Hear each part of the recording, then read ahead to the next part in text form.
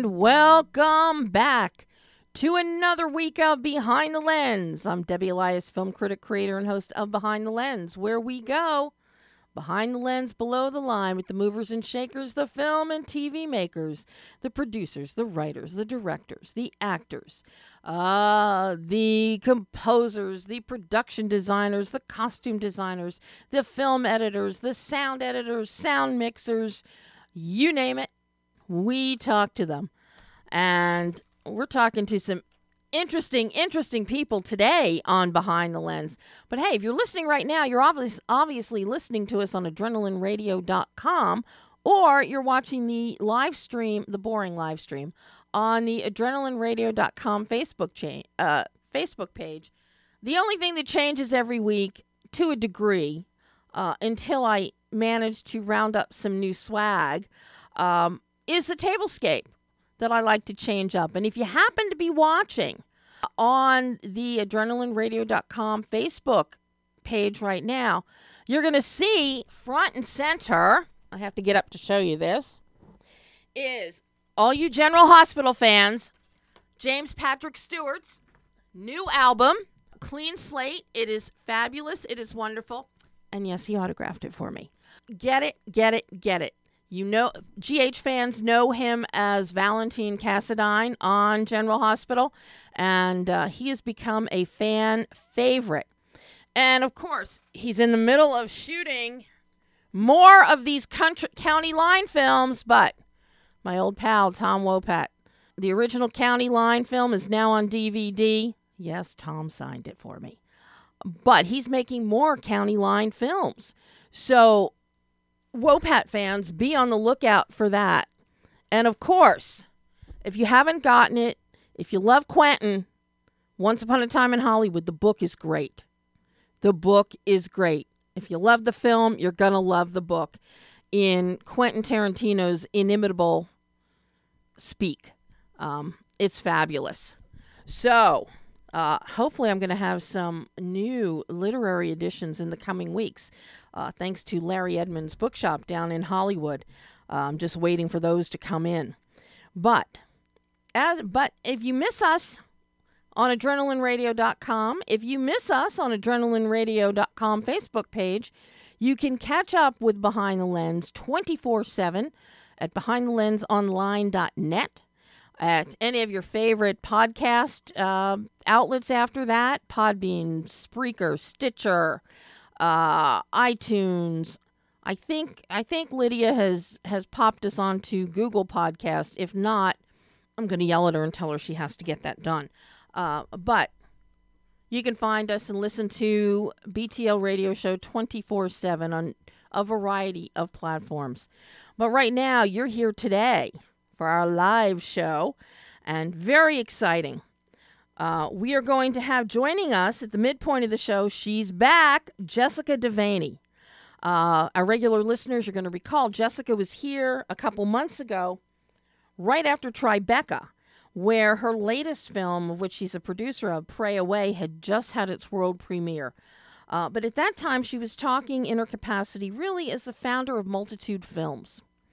A very interesting conversation about filmmaking, about producing. But she's back today, and we're going to talk specifically about Pray Away. It is now airing on Netflix, and I got to tell you, it is one powerhouse documentary. Be looking to hear more about Pray Away come awards season, which is only a couple months away. But we'll get into that when Jessica joins us at the midpoint. But first, I'm so excited about this film. I always love it when stuntmen, stunt coordinators make the move from stunt coordination or second unit work and step up and direct a film. Scott Waugh has done it. Rick Waugh has done it. Dan Bradley has done it. So many others have done it. And now, Peter Drago Tymon joins the bunch. Drago, very talented stuntman and stunt coordinator, but now, here he is with The Stairs. It is a thriller. A little bit of horror in there, but a little bit of sci-fi almost. But it is an edge-of-your-seat thriller. It is wow, wow, wow, spellbinding. And the premise is very simple. There is this really strange set of very clean white stairs in the middle of a forest. And a grandfather, ironically played by John Schneider, the other half of Tom Wopat's Dukes of Hazzard, of Bo and Luke Duke. But John Schneider is one of the stars, as is Kathleen Quinlan. John Schneider plays a grandfather, and he goes out into the woods with his young grandson, Jesse, and the boy wanders away, as kids do, finds these stairs, and thinks it's something really cool. But then all of a sudden, these chalky white hands reach out from behind it, grab him, and he disappears. Cut to 20 years later, and we have a group of hikers. Some experienced, one, Nick, played by Adam Corson, so brilliantly played by Adam Corson, not that much of a hiker. But they go into the woods and strange things start happening, and then they stumble upon the stairs. And it is just balls to the wall as bodies start dropping, and we find out exactly what these stairs might be without ever getting a definitive answer.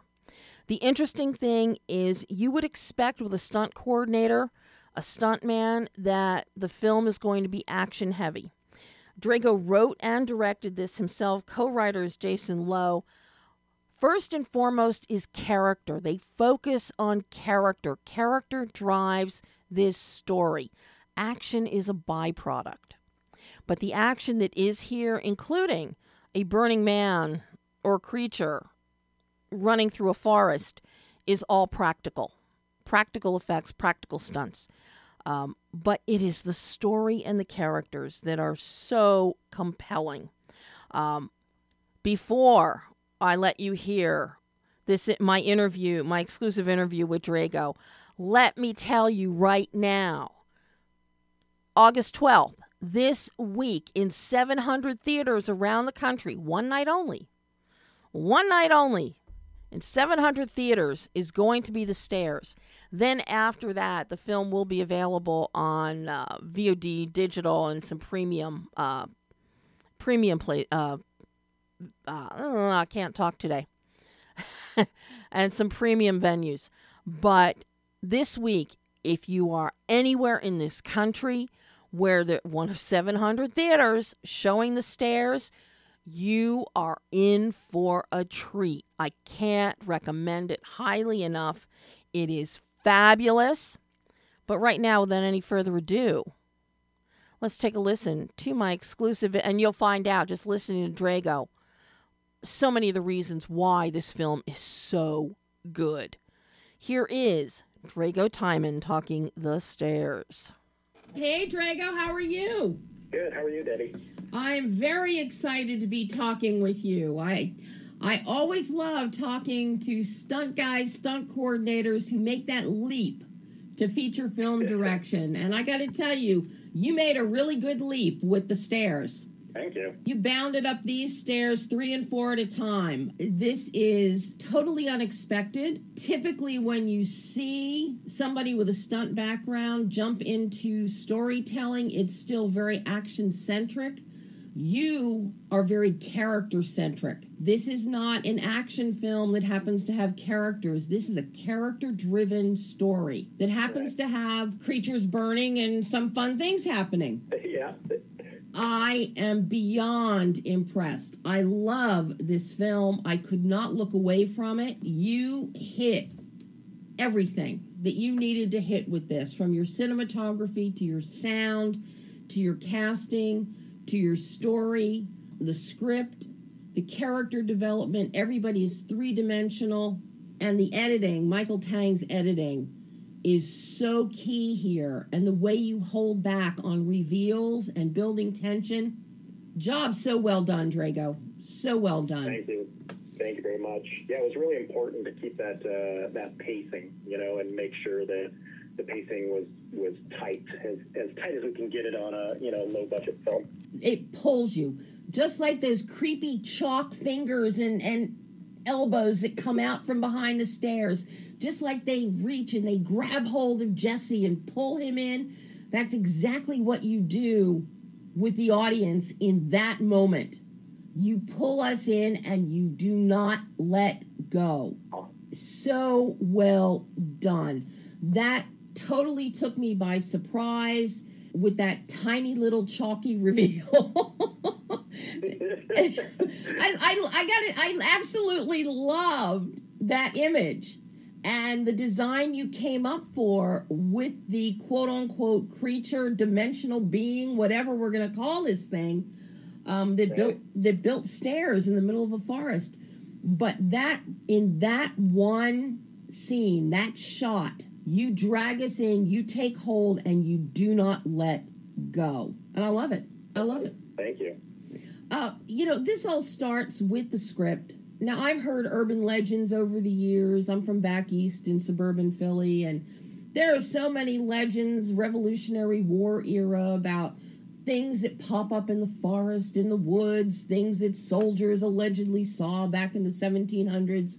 Where did the idea for these beautiful, pristine white stairs in the middle of the forest come from? And by the way, who's cleaning them and keeping them so nice and white? That's the secret.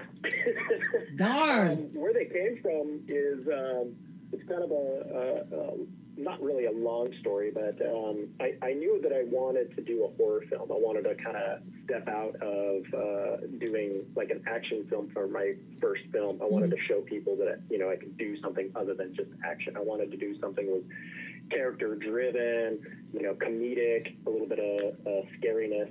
And so I knew I wanted to do like a hunting or a hiking film, but I wanted to try to do something that was like, different and didn't, more of an original story. And so I just started researching urban legends, and all of the cryptid urban legends that I came across, I was like, they're just not really hitting the mark for my first film.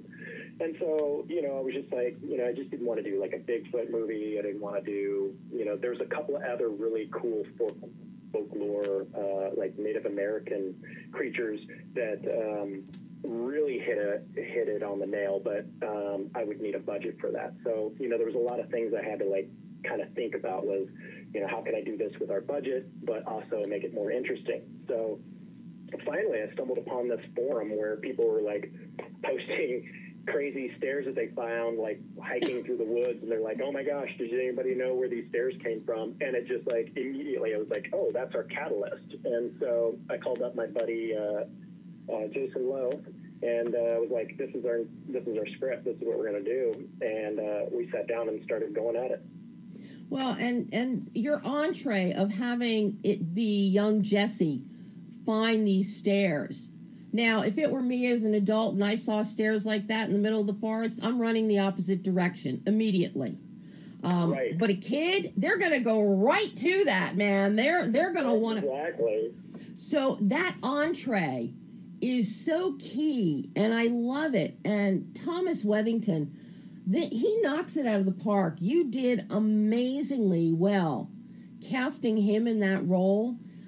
Because his face lights up with joy when he sees these steps and climbs up them, and it's like, oh, cool. And every little kid you can think of would be doing the same thing, which is also why I think this is a film that every parent should be showing their young child and saying, this is why you don't go stray from mom and dad and grandma and grandpa. I would have totally done that. If I would have saw them, I would have been like, whoa, cool. I would have totally went and climbed up when I was like a little guy. So, yeah, I totally understand. And you add another element in there to reel us in, because I was expecting him to like drop through the top of the stairs or or just vanish into thin air. But no, then he comes back down the stairs because he hears something. Right. Which is where your sound design comes into play. You really embrace the sounds of the forest, the wood, the leaves under the feet, the running on packed dirt, a distinct sound that comes from behind the stairs, the side of the stairs. So your sound comes into play here. So, it really sparks that kid imagination. And you zing us, man. Drago, you take us on that ride. Thank you. Yeah, I talked to Danny Knudsen, which was our first sound designer. Uh-huh. And then David Ho came in later on. He's with Bad Animals up in Seattle and helped put a final mix and added a couple of other little cool Foley sounds and stuff. But early on, it was very important to make sure that, one, we really capture that out in the woods hiking experience with the noises and everything, but also try to come up with very intriguing sounds and just to kind of put people on edge, but yet also kind of feel comfortable at the same time until then when everything really goes sideways, then the sound design really picks up.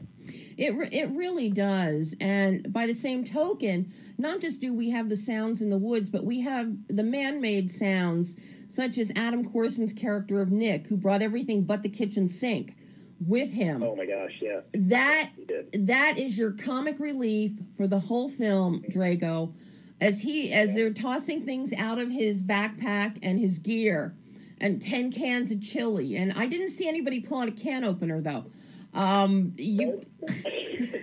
You've got tents and it's like everything but the kitchen sink. And I was roaring. I was laughing. But then you immediately snap us out of that. And here again, it's Michael's work with editing. You snap us out of that with your sound, with screams. And it's beautiful. But Ryan Purcell's cinematography, I got to hand it to the two of you. Your visual tonal bandwidth and your use of framing in telling the stairs is so important here. And you do such a great job because you really keep us in a 2-shot to a mid-wide for the bulk of the film. And as people start falling by the wayside in the woods, as people will do in the woods, the camera starts coming in tighter. And so as you're increasing and ratcheting up the tension through the pacing, you're also mirroring that with your framing. And I love that design. Talk to me about how you and Ryan came up with the lighting and lensing design and construct that you have, because it's very, very effective in this story. I'm glad you noticed. We sat down at length, because I had a complete vision from like start to finish. And I also talked to my colorist, Mark Todd Osborne, who is an award-winning colorist, before we even started shooting as well, and just asked him his thoughts about it. And how I wanted it was, I just really wanted it to be, soft and beautiful and just have like those colors pop. And, all the way through the movie, it slowly gets darker, and some of the colors get muted, and then some colors just go from the wayside. But the lighting was always there. I really wanted to be able to see everybody's faces even during the dark night shots, because I've watched a lot of horror films, but a lot of times you see a movie and it's you can only watch it in the theater. It's almost unwatchable on your TV because it's too dark. So I really, wanted to make sure that we had lit it in a way that once it went to post and went to Mark Todd Osborne, our colorist, he could polish it in a way that, the details of the actors and the scenes themselves wouldn't just fall apart. Yeah, and that works really well, because in those night shots, while you and Ryan embrace the negative space that gets created, you don't go into a solid black. You use the shadow that's created through fire. You use the shadow that comes through moonlight, so that while we have some negative space, it's not totally pitch dark. And Right. of course, when we're in the warehouse, plant, whatever we're going to call it, with the stairs, the industrial look is so cool. You never really put us in total darkness. We've got deep shades of grays happening, and then Correct. you pop it with a headlamp, and it's a very distinct GE white bright light bulb. It's not like a yellowed or anything like that. It's that GE. People laugh at me, and I say, no, go buy a GE bright white light bulb, not a soft white, the bright white. Exactly.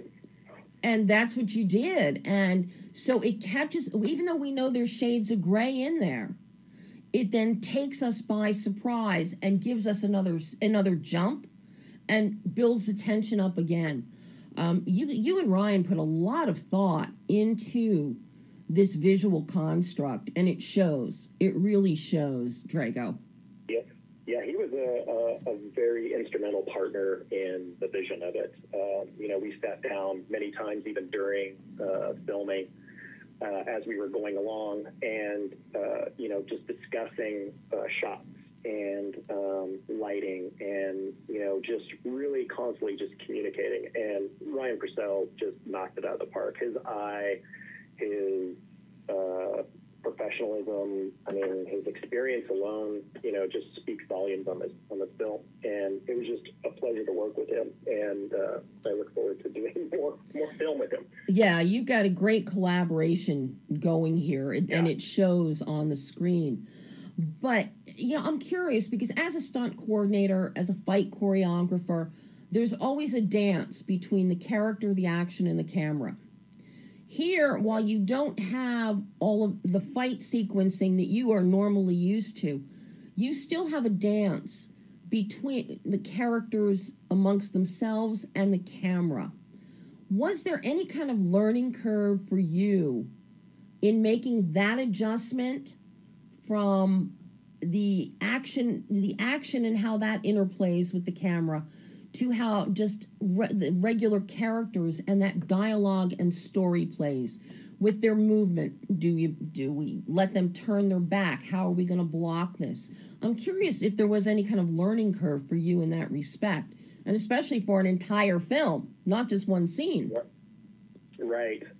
There wasn't really, there's a lot of stuff that I did learn, but talking about the dance, there really wasn't a whole lot that, I was learning as I was going on that, just because, when you're fight choreographing or being a second unit director and doing stunts on set, you're already understanding where the cameras need to be placed to capture the action and, the nuances of the characters themselves. So when we got into it, it felt almost really natural, but I would say about 90% of the film just kind of felt like that way. But then there was a couple of challenging ones, like, for instance, the agitated man and ghost mom scene. We knew what we wanted to get out of that, but we spent probably a good couple of hours just blocking it out and making sure that the actors knew what they were going to be doing. We knew what we were going to be doing with our camera moves, that's where Ryan comes in. He was just so instrumental in walking me through some of those steps because of his experience. So. And it's interesting you mentioned that scene, because something that you and your colorist did in that scene is you saturated the man and the ghost mom. The color on them is saturated, while everything else is more or less the natural, rich forest greens and browns. And I found that really striking, and especially, red for blood. You guys really make that pop, because we don't really see a whole lot of blood in this film. So when we do, it's got to be memorable. And you do that with your saturation, and it works well. Awesome. awesome. Thank you very much. You know, the music is also a key part here. You know, working with B.C. Smith and your music, you know, with fights, you don't, you know, stunts, you don't really have to worry about, what's the music going to be? Half the time you don't even have temp track at that point. Exactly. You know, what were your thoughts musically as to what you wanted for this film? Because you could have gone into the total techno horror mode that so many people do, like a Zimmer kind of touch. You could have gone Bernard Herrmann or Max Steiner and orchestral. But what were your what were your considerations in working with Smith about this, about the music? Well, I knew BC, you know, he's won an award and from his Smoke Signals at Sundance. And I listened to a couple of others soundtracks, and I just knew that, you know, he reached out to us, actually. He saw one of our Dread Central articles in the beginning with Adam Corson. And so he saw the log line and was just like, oh my gosh, you know, this looks really interesting. So he looked on IMDb, saw that there was a couple of people that he had worked with, including one of our ADs, and gave him a call. And he's like, hey, I know this is kind of out of the norm, but, you know, do they have somebody to do the score? And he's like, well, let me ask. And, you know, we didn't.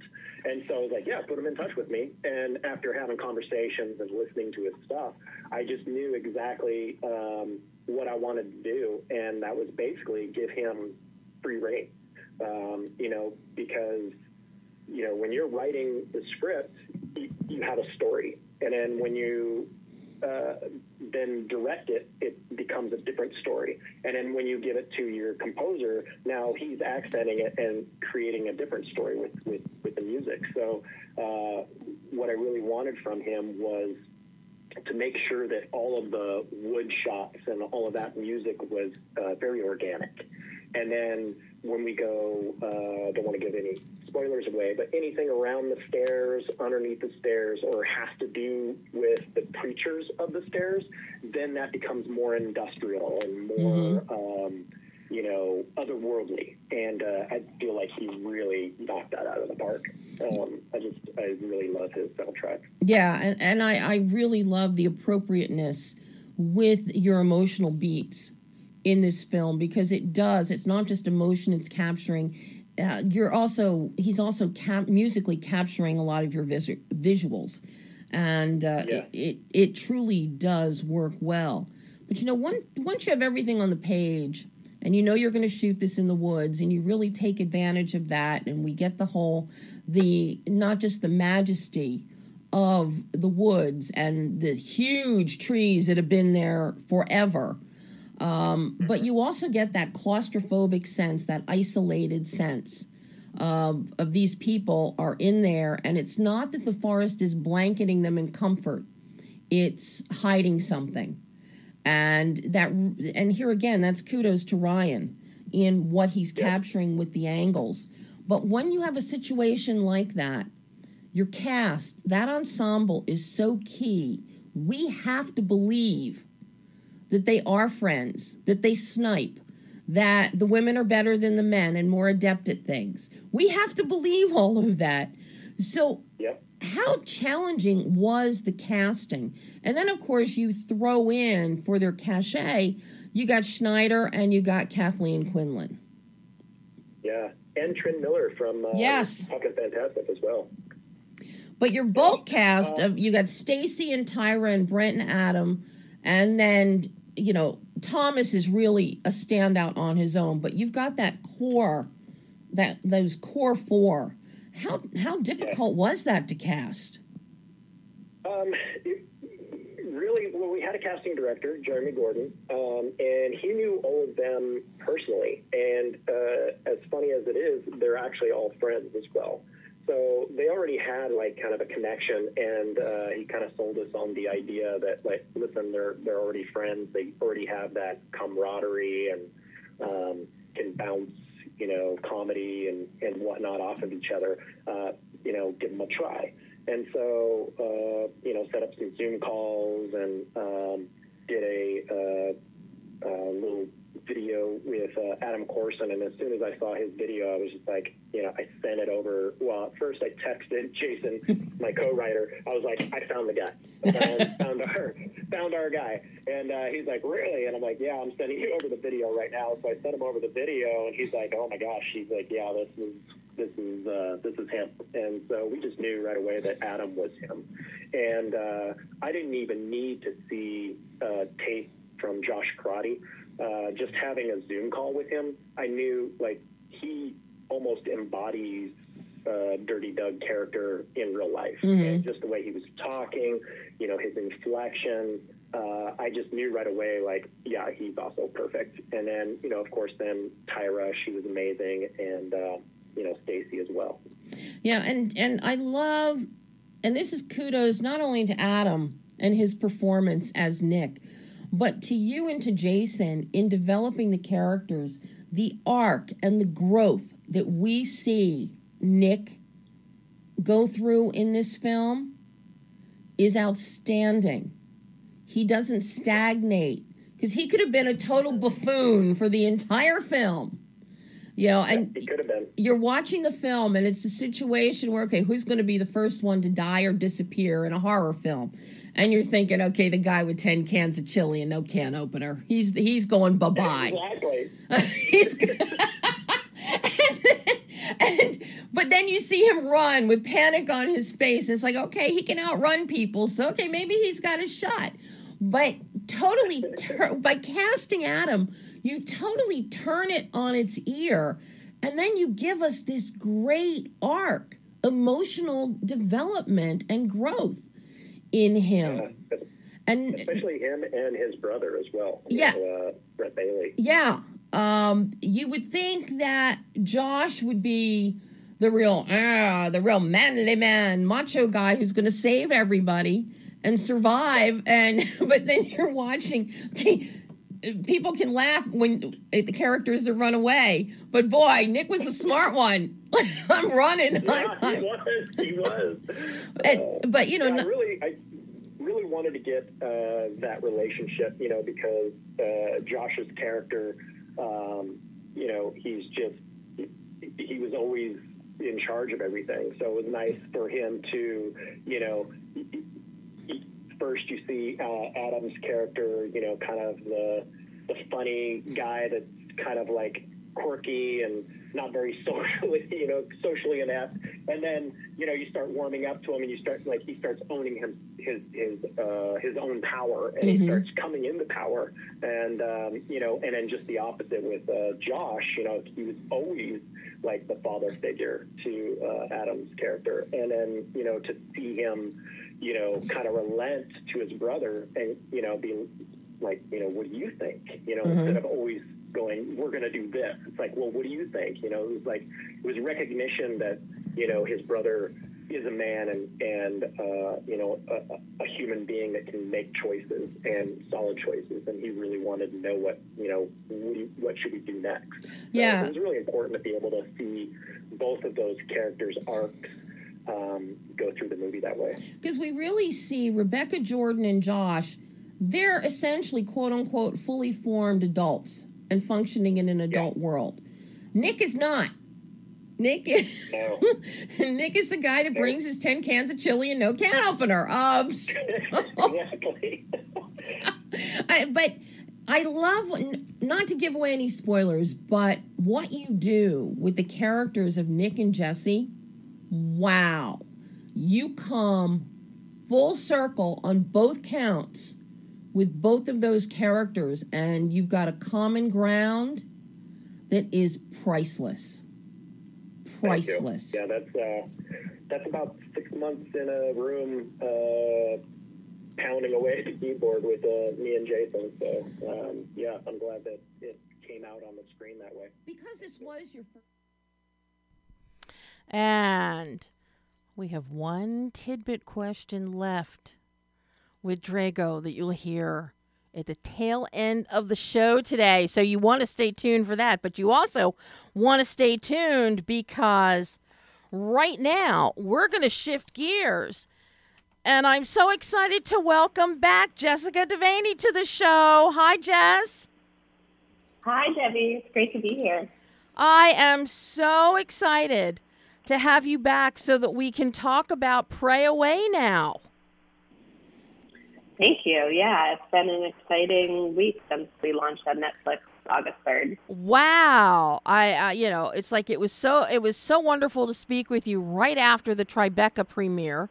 But we focused everything on Multitude Films and producing, holding back for this Netflix release. And this is a powerhouse documentary, Jess. A powerhouse. Thank you so much. Now you produced it, Multitude Films.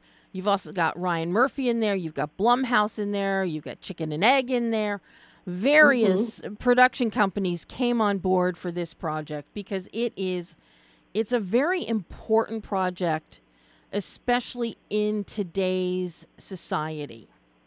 Writer-director Christine Stelakis, who had a very personal reason for wanting to tell this story about the dangerous practice of conversion therapy because of her own uncle. What came first with this film? Did Christine have this idea first and come to Multitude, or did it kind of happen organically and you said, hey, I'm interested in this because you grew up in a very evangelical community and world.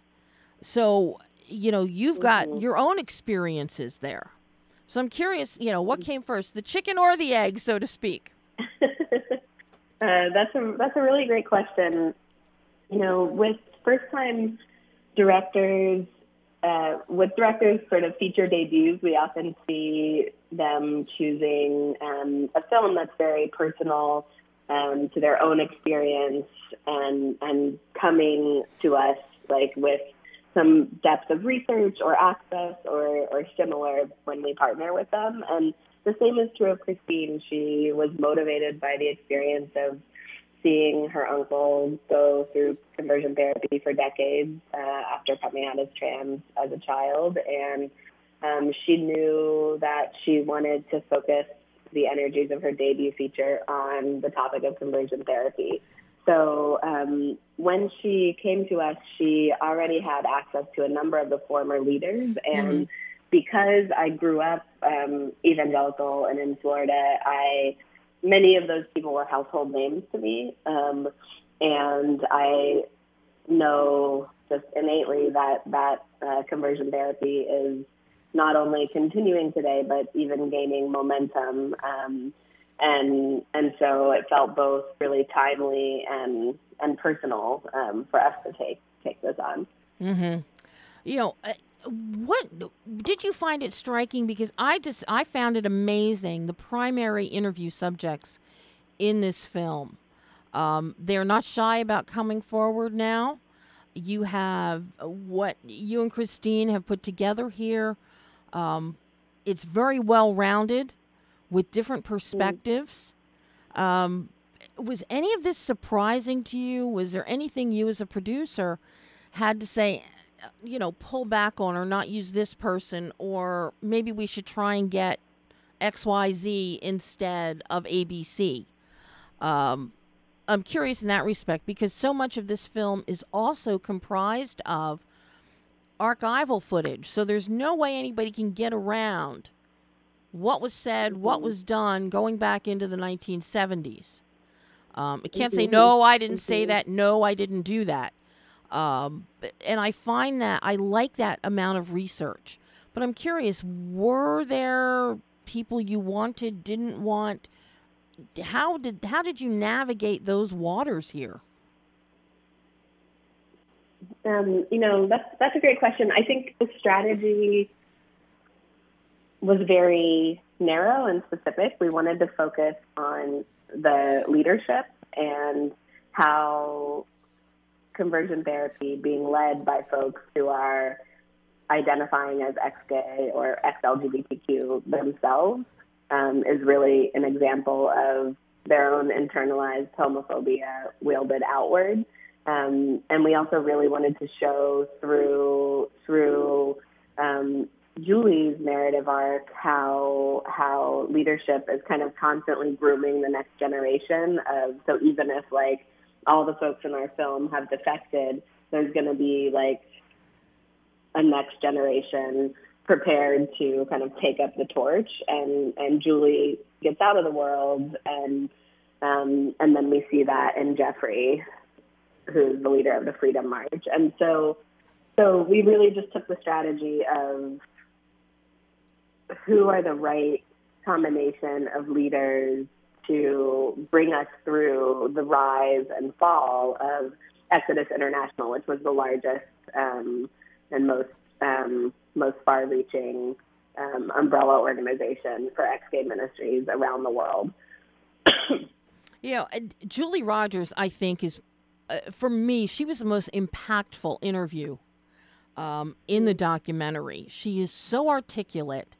She's also very objective in her analysis of things and how she presents viewpoints so that nobody feels like they're being attacked. Nobody feels like they're being ignored.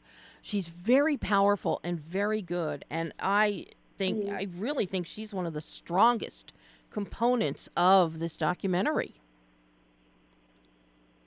She has a real magnanimity about her, and her ability to look at leaders in conversion therapy, the harm of conversion therapy, broader Christian circles promoting conversion therapy and kind of meet them in conversation where they are. And that's really remarkable for the trauma that she has been through in her experience. And in that way, I think does become like an emotional heartbeat of the film. Yeah, and she comes across as being so nice. Yeah. As I'm sure you have seen many times when you get documentaries and you have quote unquote talking heads, sometimes they come across as so disingenuous, so not nice. It's like, why would you even want to listen to them?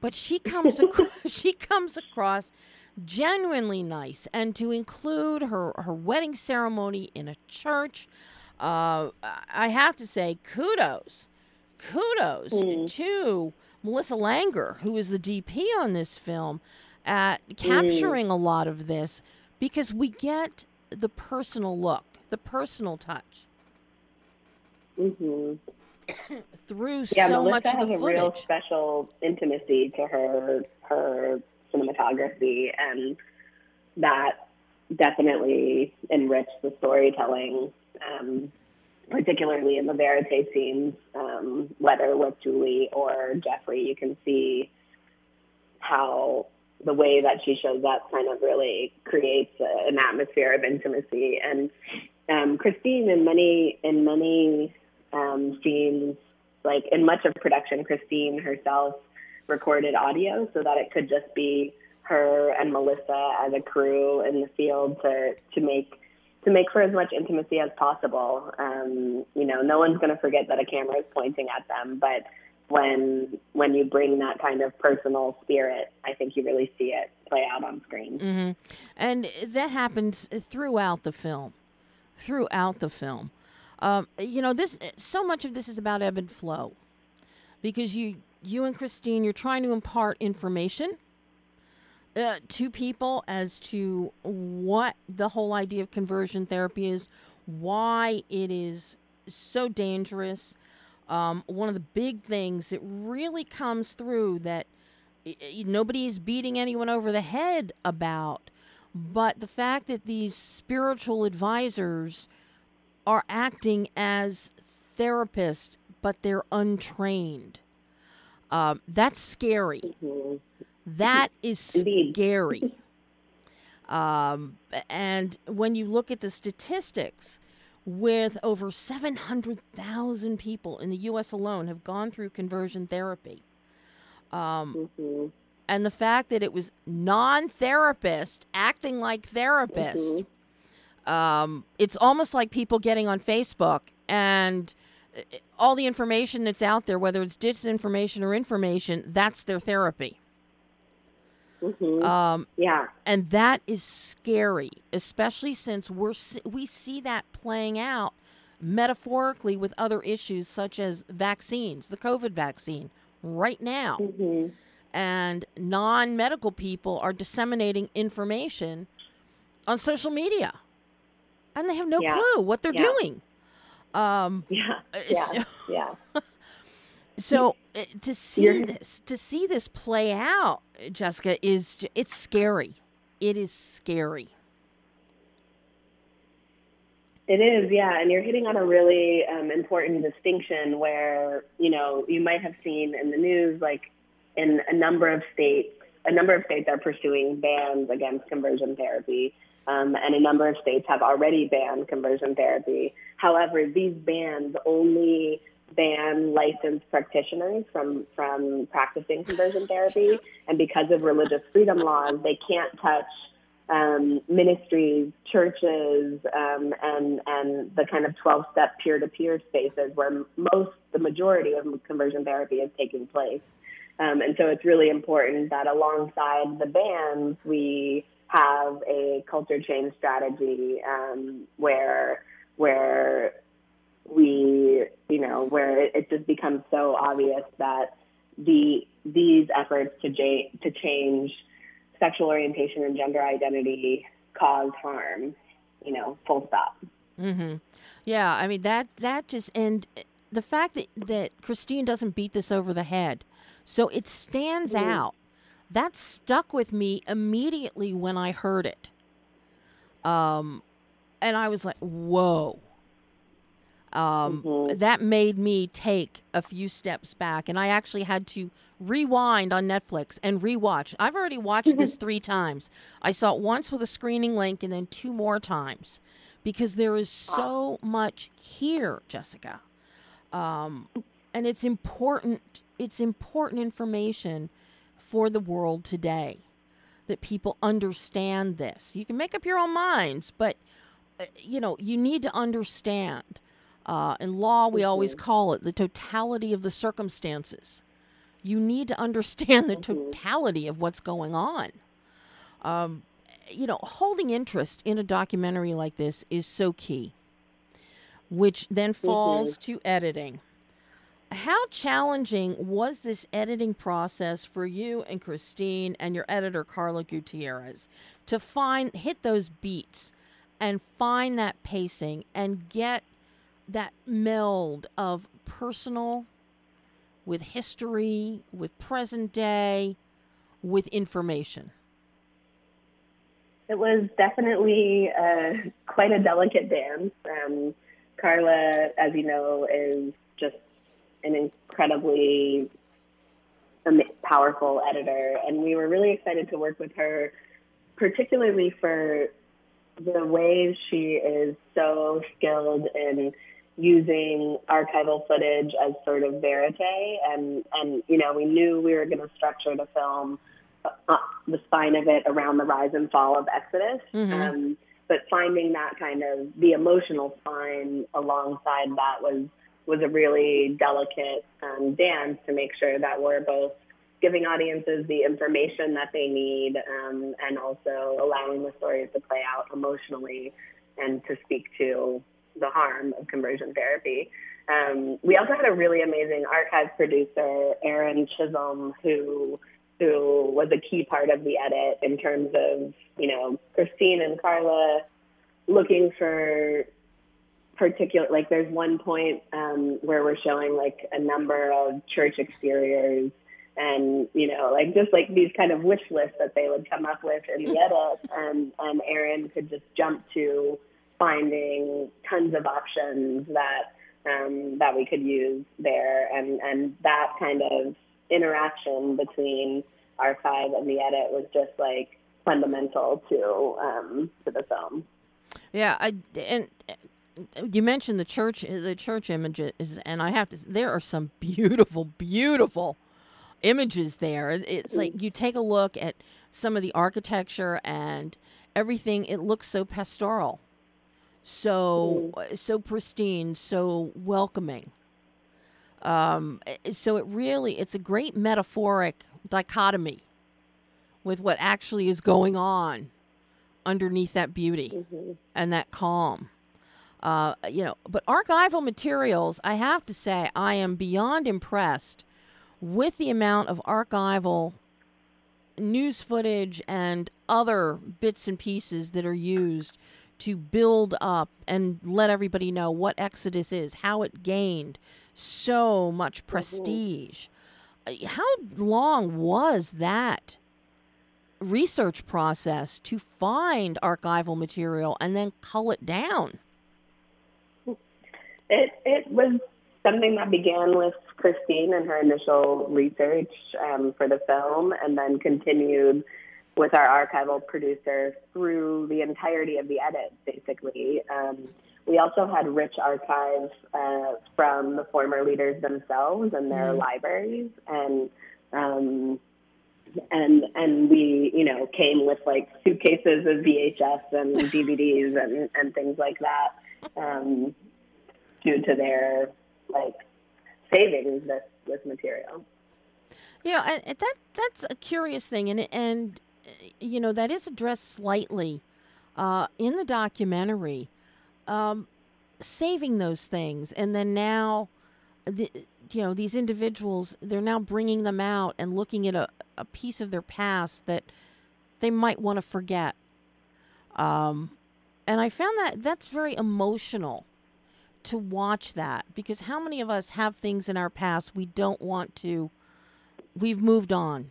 You don't want to dredge it up again.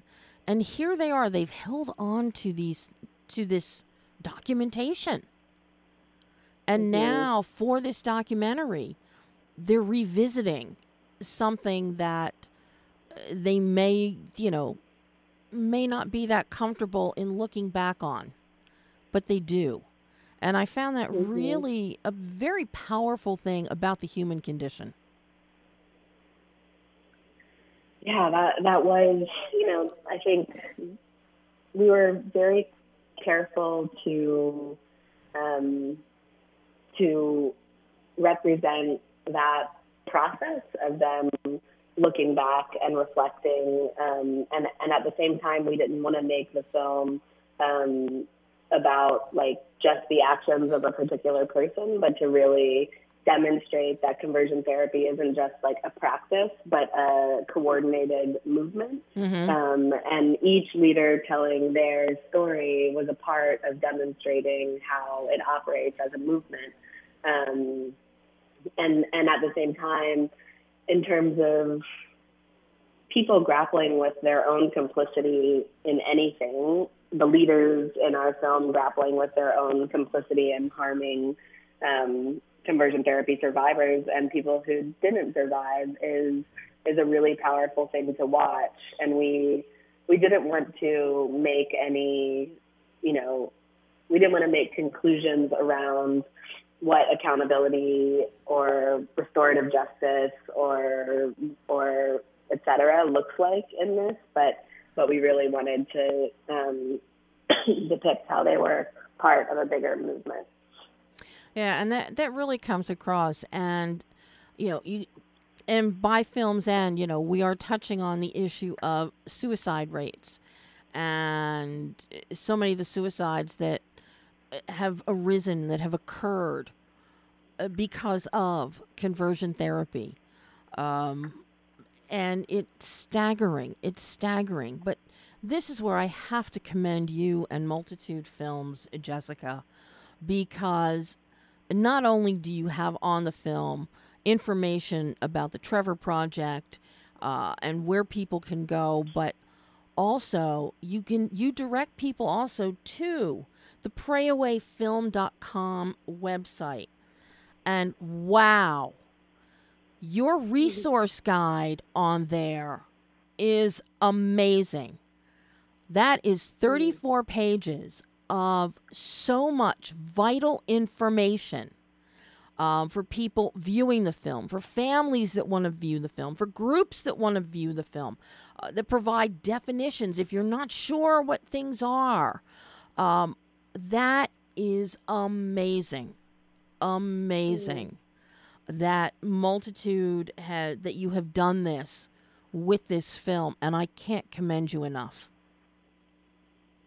Thank you. Yeah, I mean, that initiative was really led by our impact producer, Miles Markham, and it was really important that we took a trauma-informed approach to releasing the film, and that we had, all the range of mental health and legal resources that folks who are streaming this film, largely at home, possibly in homes that are not affirming or are not safe for them to be grappling with these questions, and make those as visible and accessible to people as possible, given that it's like a global streaming launch. Mm-hmm. How responsible do you feel with a project like this as a producer and putting this out into the world? Because Multitude does these very important films, social issues. You tackle things, you tackle issues of the marginalized, but this is such a huge, huge issue, and it's a delicate one at that. How does the responsibility of something like this, how do you personally deal with that, juggle that, respond to that, and make sure that it's done right? That sense of responsibility is built into our producing practice, and I think the first layer is questions around authorship and making sure the team is comprised of people who have a stake in the communities that will be most impacted by that story, and so that sense of responsibility and accountability begins in the earliest stages of filmmaking, and then shows through what you ultimately see on screen. And so that's a really critical piece. And then, all of our films, as you noted, we're really interested in films that speak to kind of the key political issues of our time. Mm-hmm. We know that no film is going to be a silver bullet solution to LGBTQ rights and dignity, or immigration justice, or anti-Black racism, or similar.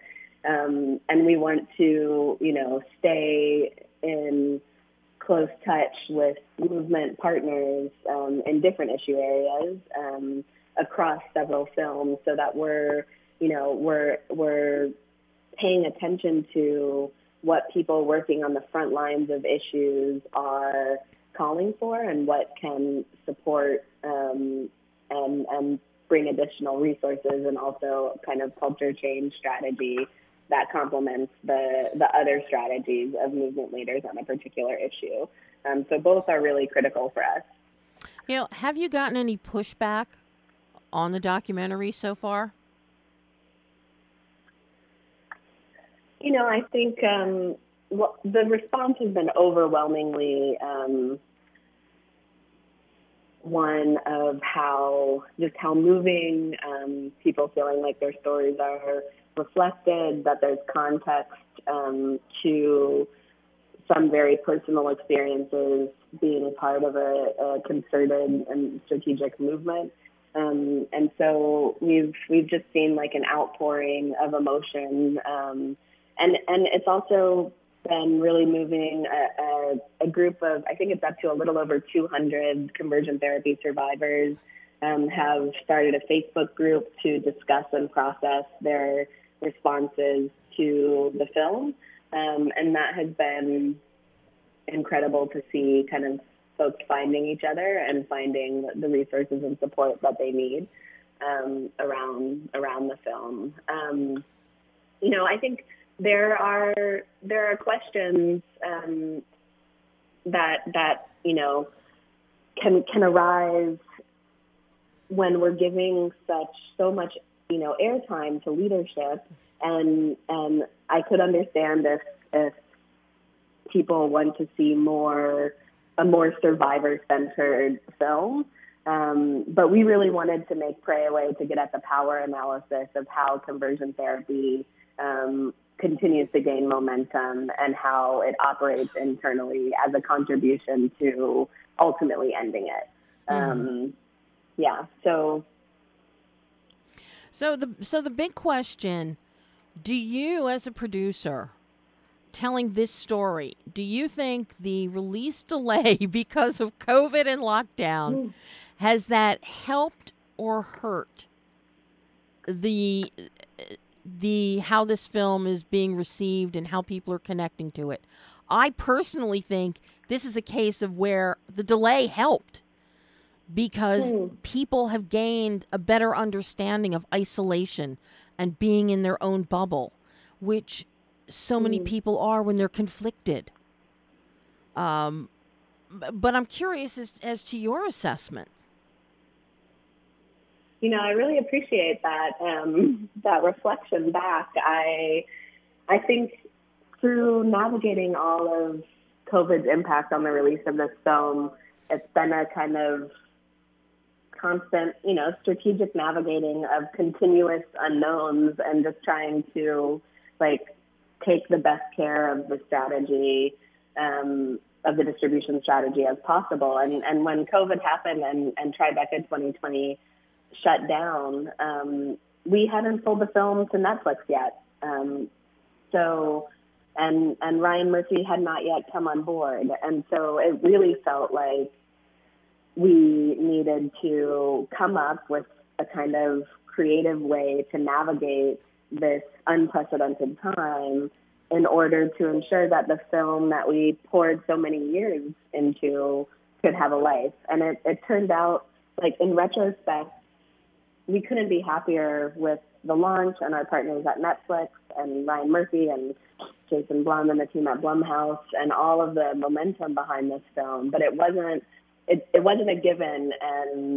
And looking back to that kind of March, April 2020 period, it would have been really nice to know that we would land here today.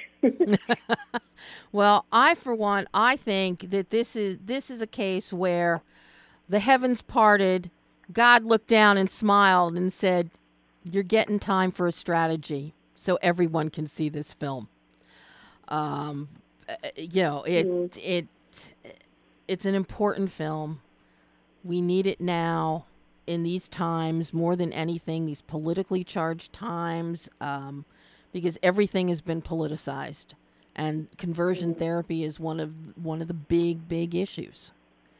And people need information, and they need the right information so that they can look at everything objectively, completely, being forearmed. That's what it comes down to. And shining a light where a light really needs to shine. Jessica, this is an amazing film.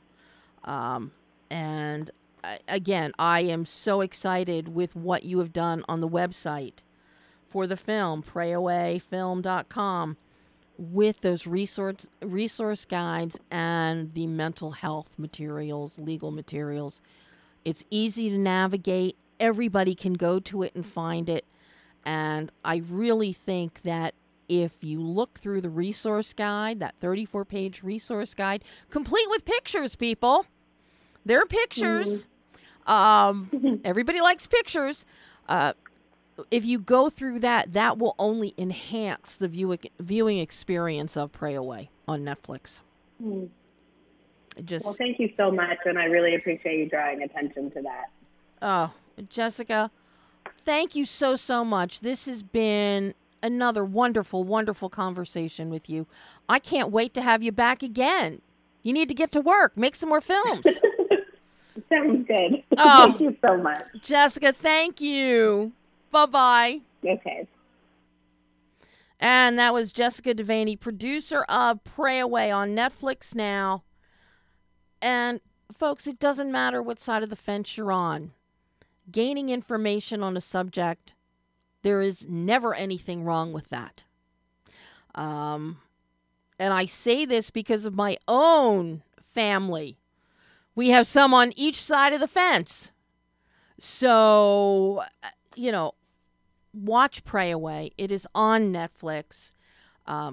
go to prayawayfilm.com, check out the resource guide, check out the mental health and legal resources that are provided there. It's very extensive.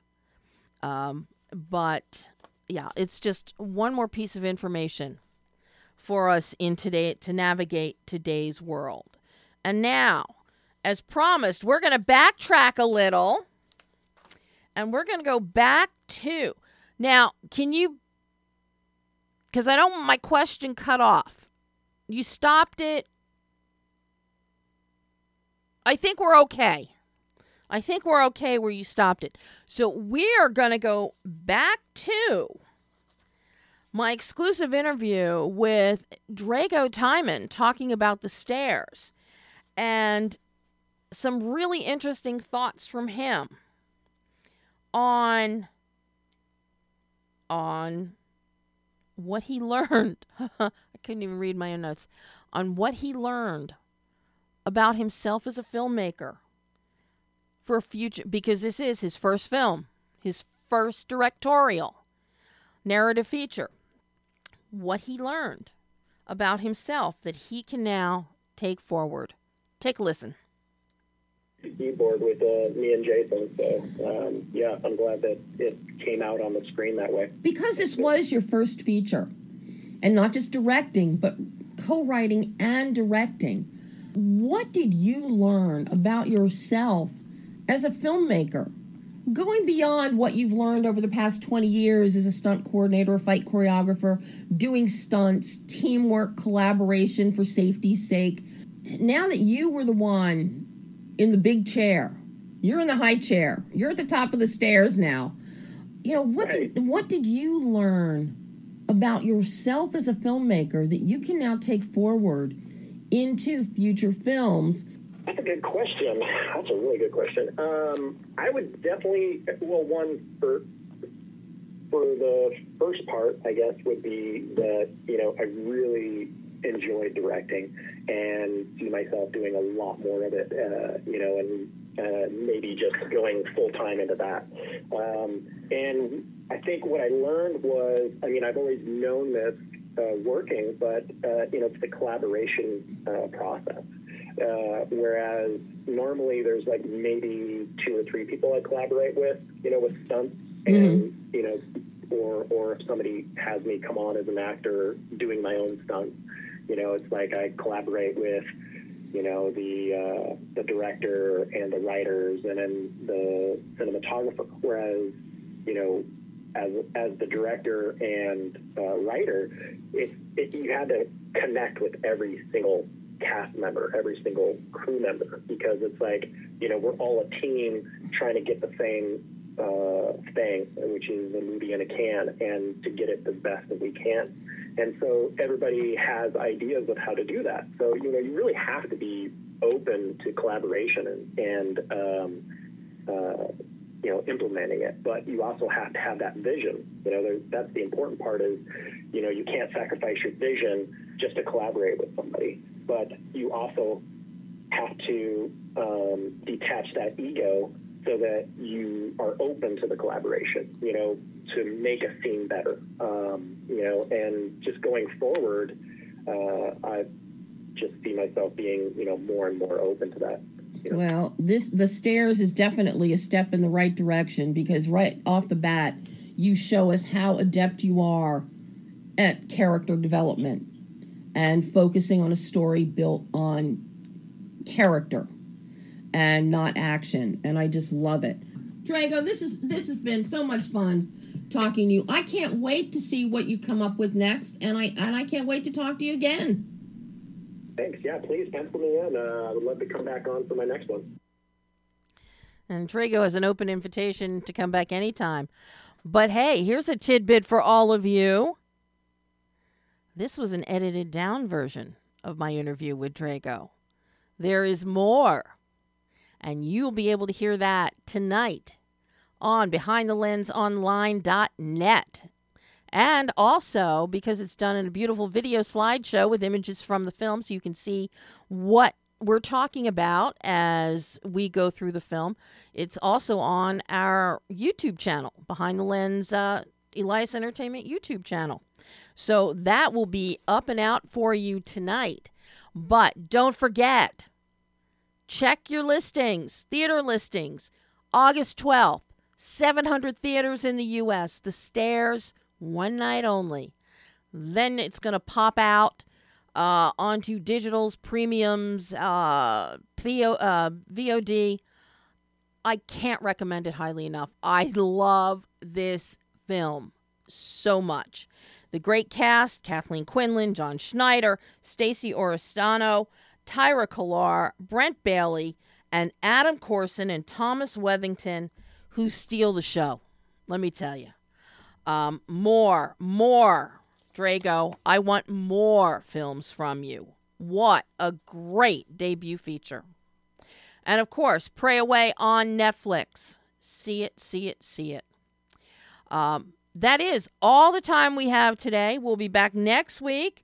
Josh Tessier will be joining us to talk about his new film, Overrun. Plus, the embargo finally lifts on this Friday on my exclusive interviews with Luke Millar of Weta, talking about Jungle Cruise, and everybody's favorite, Proxima the Jaguar, as well as Ian Seabrook, who did all of the underwater photography in Jungle Cruise.